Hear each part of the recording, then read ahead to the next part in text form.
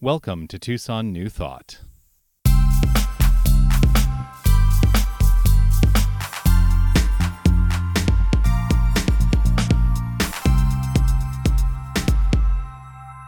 When I was living in Toronto, Gary and his husband split their time between Phoenix and Los Angeles. I met Gary living in Los Angeles. Actually, no, I met Gary at an Asilomar conference that I was stage managing one year, and he was in the music team. I would stand off stage right, and there's Gary's back to me the whole time, and I thought, this is somebody that I need to know, because what he offers the world in terms of positive music is, I think, he is a new voice. I mean, he's been around a while, Gary, if you're watching, I'm sorry, I may be calling you old right now. He's been around, but he is a voice that is truly unparalleled. And I think really this is how we are going to change the world, is through music. That's always been my feeling. That's why I really am grateful to be a musician, as a singer. So I am going to do this, but not right now, because I have a story to tell. I want to start with a little story. You may have heard it before, and I've heard it before, but this week I needed to hear it again. And so I thought, well, this is an opportunity that I get to share with my community, because I only ever talk about what I need to hear. That's the trick of ministry. There was a man who lived by a river. One day, as he was going about his business, he heard a report on the radio.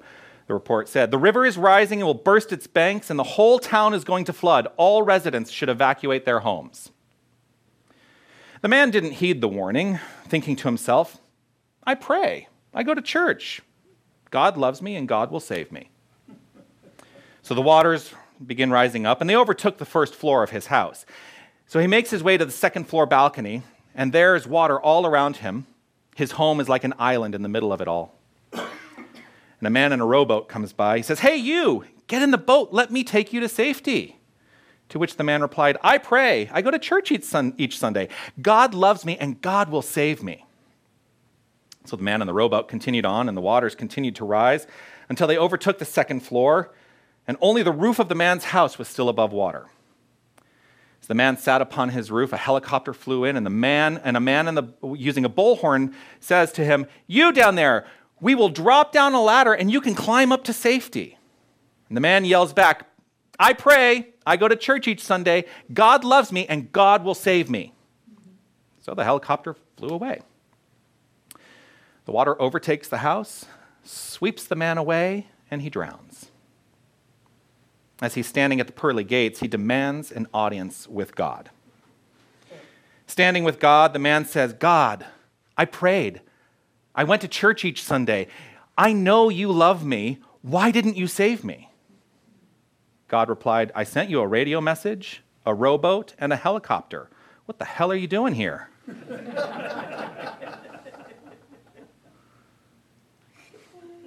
So aside from the obvious duality, which we don't teach in this philosophy, and the concept of heaven as an afterlife experience, which we don't teach in this philosophy, there is so much truth in this story that resonates with me so deeply. We are a philosophy that teaches prayer. This man, he goes to church, or his center, whichever, his spiritual center.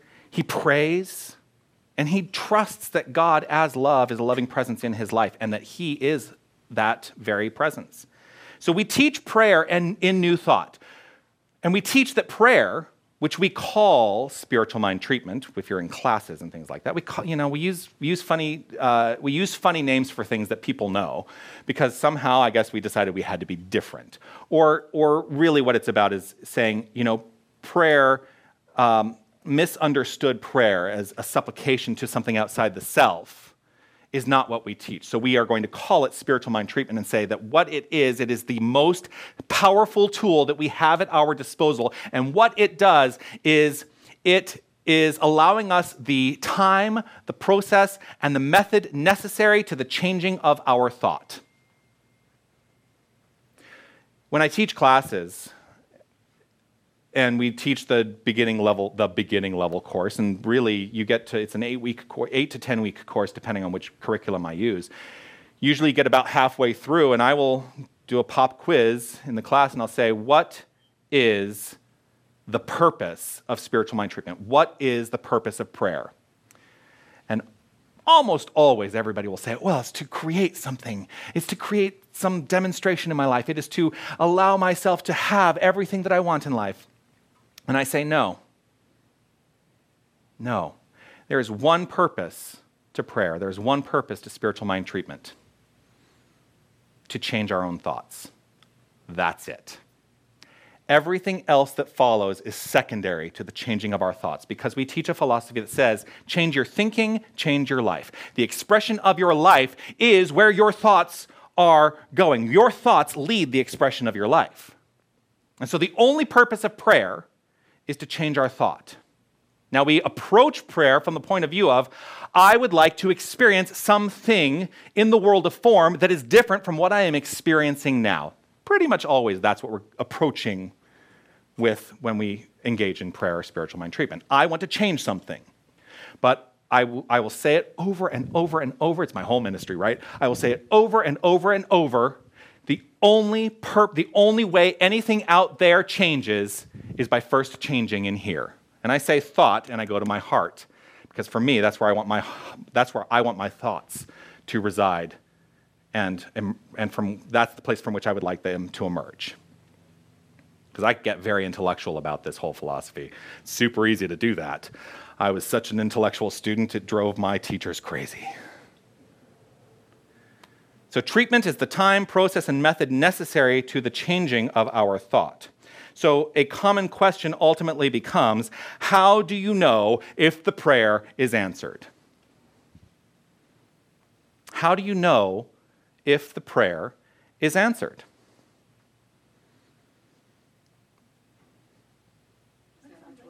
I know, I was waiting for somebody to ask, is this rhetorical this week? Actually, no, it's not. Let's not let it be a rhetorical question. How do we know when a prayer is answered? Because if something shows up, the result, the demonstration, right? What if I told you every single prayer you ever pray is answered? Is there an accept? Why do you think there's an accept? Because we're co-creating with other people, and if their thoughts and feelings and intentions are stronger than ours, then ours won't show up. Perhaps. So let's stop thinking of ourselves as less than. I'm not saying less than, but thank God not all thoughts happen. Right? Because I don't want them. Well, so all prayers are answered, but we can very quickly negate those prayers with the thoughts that we think and the beliefs that we have, which is why if you are ever in a prayer session, like if you come to me for prayer, pretty much always we will go through the session and I will do a prayer at the end of the session, and then I will encourage you to not go back in mind to what you were thinking about before the prayer. Because you very easily can take it all in and you're like, oh, it feels so good, and yes, I've changed my mind. But let me tell you about this one other little thing that is niggling in my mind, and done. You've just negated the whole prayer. Because where your thought goes, that's where your life flows. And so, we are talking about ultimately changing the tendency of our thought. This is another thing I talk about a lot. We are looking to change the tendency of our thought to create the most magnificent experience and full breadth of experience of magnificence in life that we can. That's what I believe. So prayer is always answered. We may quickly negate that prayer, the answer to that prayer showing up in demonstration, but the prayer is always answered. That's number one. Number two, and this is a big one for me, it is time for me. You can accept this for yourself if you like, but I'm going to say it is time for me to let go of my narrow definitions and assumptions that the answer shows up in a particular way. In the philosophy, we call that outlining, when we are praying for something to show up in a particular way, when we are exclaiming to that infinite divine presence within and expressing as each and every one of us to say, it must show up this way for it to be good in my life. I have been in this philosophy for a long time now. I've been in the philosophy, I've been a minister since, actually, this coming Wednesday will be the anniversary of my becoming a minister, July 31st. In 2011 is the year I became a minister. So I've been a minister for 8 years, but I've been in the philosophy a lot longer than that. Came into the philosophy in 2004, so 15 years. And I still struggle with the concept of thinking that my prayer needs to show up in a particular way. The answer to my prayer needs to show up in this narrowly focused particular way. I'm ready to break down that paradigm and open it up and say, I trust. I live in faith and I trust. So that's my work this week, is to more thoroughly convince myself that I'm in faith and trusting, and that the way Spirit shows up as the expression of my life is good and always working in my favor no matter what. That my life is always evolving for good no matter what. And you're welcome to be on this journey with me, which is why I assume you're here, and I thank you for that. So we are spiritual beings, I said last week. We are spiritual beings living in a spiritual universe governed by our use of a spiritual law of cause and effect. Prayer, spiritual mind treatment, whatever we choose to call it, that is the how of the way we teach. The use of that law, the specific, guided, focused use of that law. I am here to change the world by letting people know that as they think, and the way that they think is what is creating their lives. Not what you're thinking specifically, the manner in which you are thinking is creating your life. And so we can have those niggling thoughts that we very quickly negate, and thank goodness for that, because you're right. If every thought that I ever had showed up in form, that would be a very different world. But I am in charge of my thoughts, and I am in charge of my response and reaction and my ability to address those thoughts when they come up. So, treatment, prayer, that is how we use the law. I just had to let that be the way I started this week, because I will tell you, I have had a little bit of a challenge in terms of the way some things are showing up in my life that I was really resistant to, because they were showing up and basically saying, here's the answer to a prayer, no. But here it is, no. But here it is, no. I don't want it in that way. But I think it's good for all of us to check in and say, am I praying? And is there an answer that has presented itself to me? Has the prayer been answered, but I'm rejecting it for some reason? And maybe if I open myself to the ease and grace and the flow and allow it, what I'm looking to experience in my life will be better.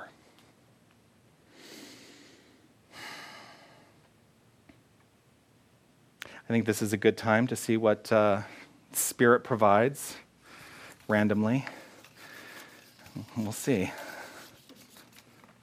Did everybody have an opportunity to put their number in? Okay. And this is the number. Oh, a good number, 33. So in The Science of Mind, which is one of the primary books we utilize, page 33, everybody seems to be going for the introduction section.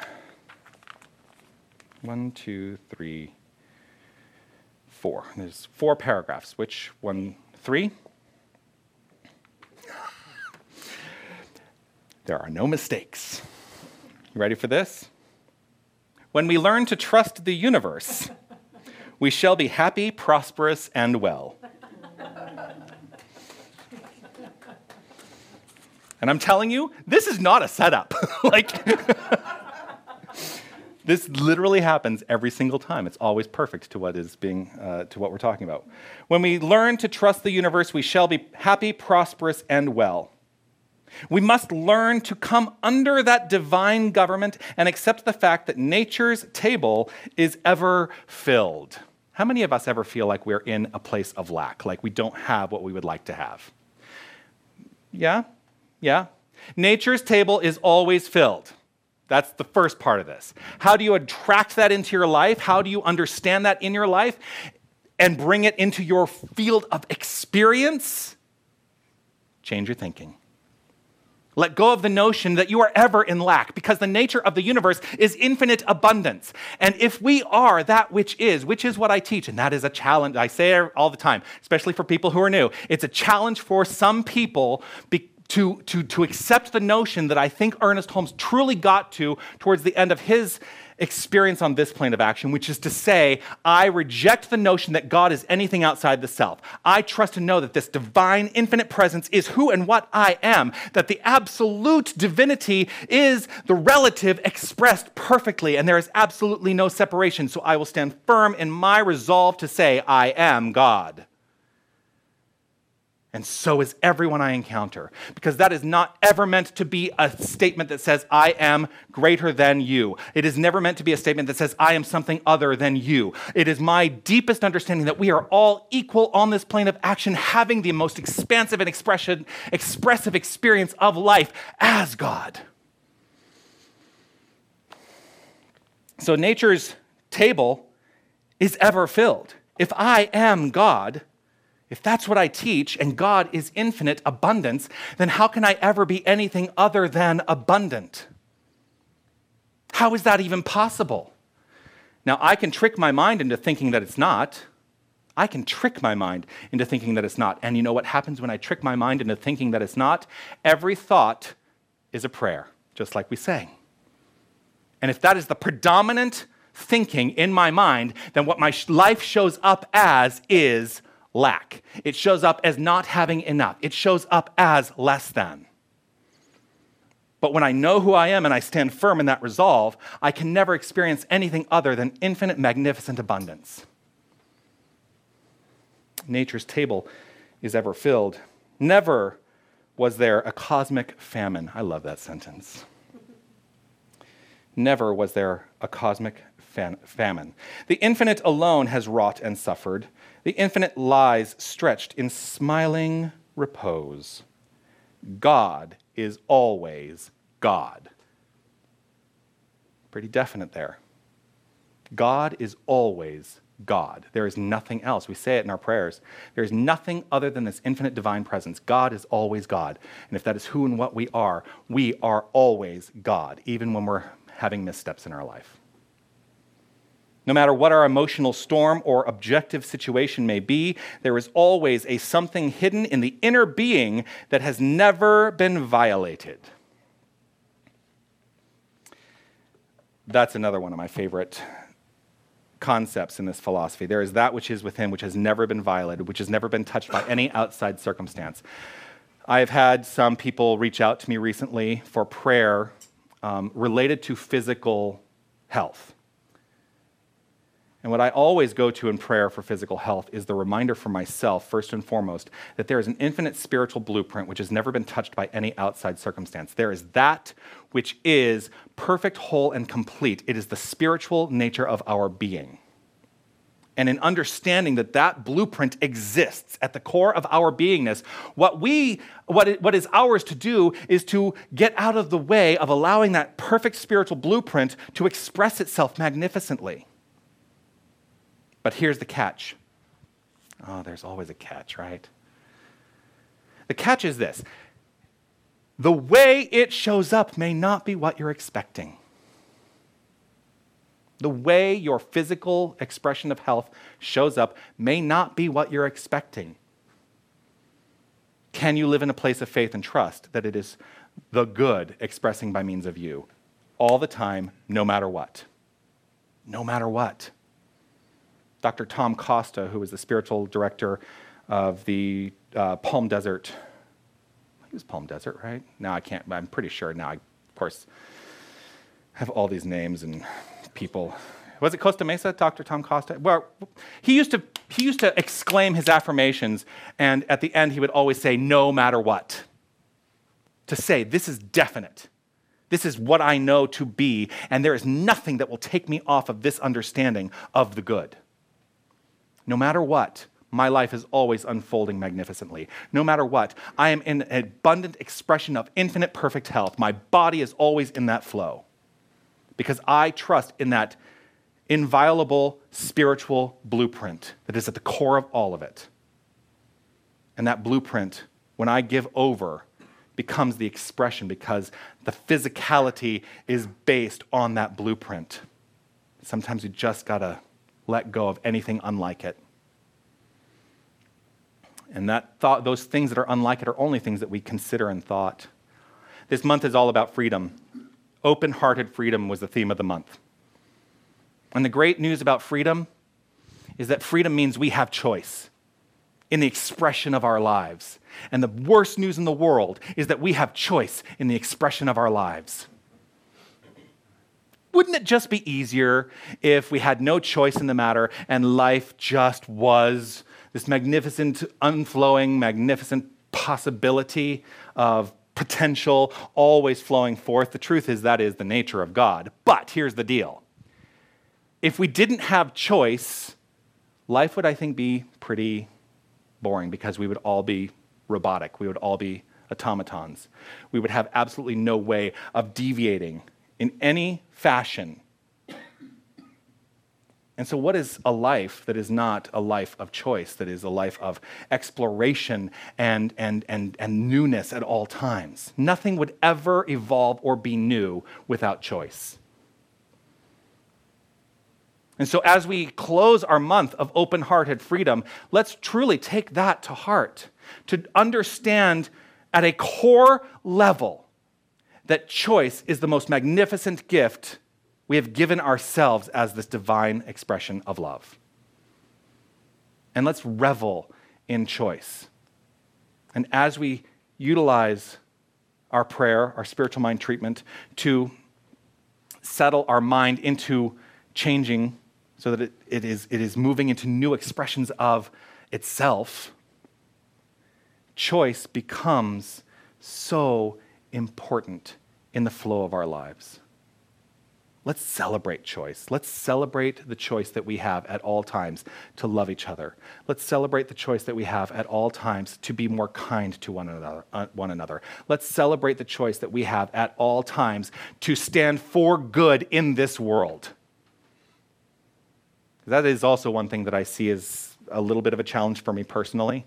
I see a lot of things that I could very easily call misuses of this infinite power happening all around me in this world. Ernest Holmes said, "One alone in consciousness with the infinite constitutes a complete majority." And so if I recognize and see that there are all these misuses of this infinite power, I have a mind that constitutes a complete majority, and I can make change. But it's not just about changing my mind. It's about acting upon that change of mind.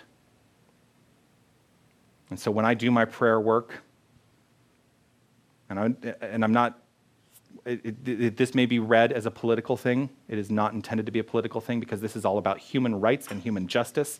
But when I read and see what's happening with detention centers and children and people that are trying to make a better life for themselves, I know that there is that which is within me, which can create change for the expression of those people's lives.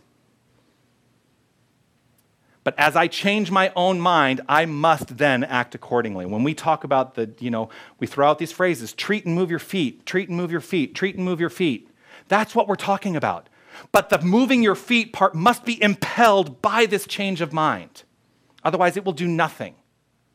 It will do nothing. The status quo will remain the status quo until we actually take charge of our minds and say, I reject the status quo because it is not in service to the higher expression of love and light that I choose to be. And as I do that, I act accordingly. Treatment impels action.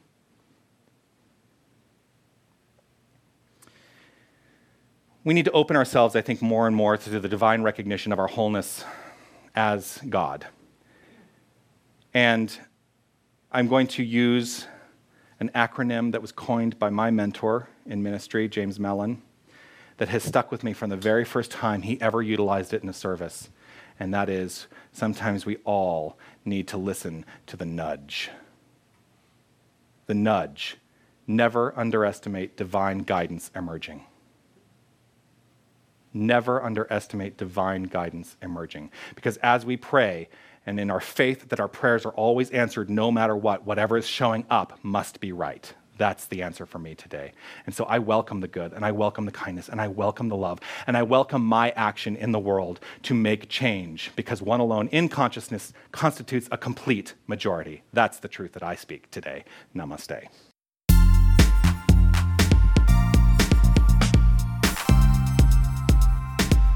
Thank you for listening. Visit TucsonNewThought.org for updates on everything that's happening at the center.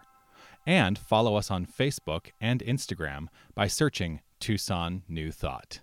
Namaste.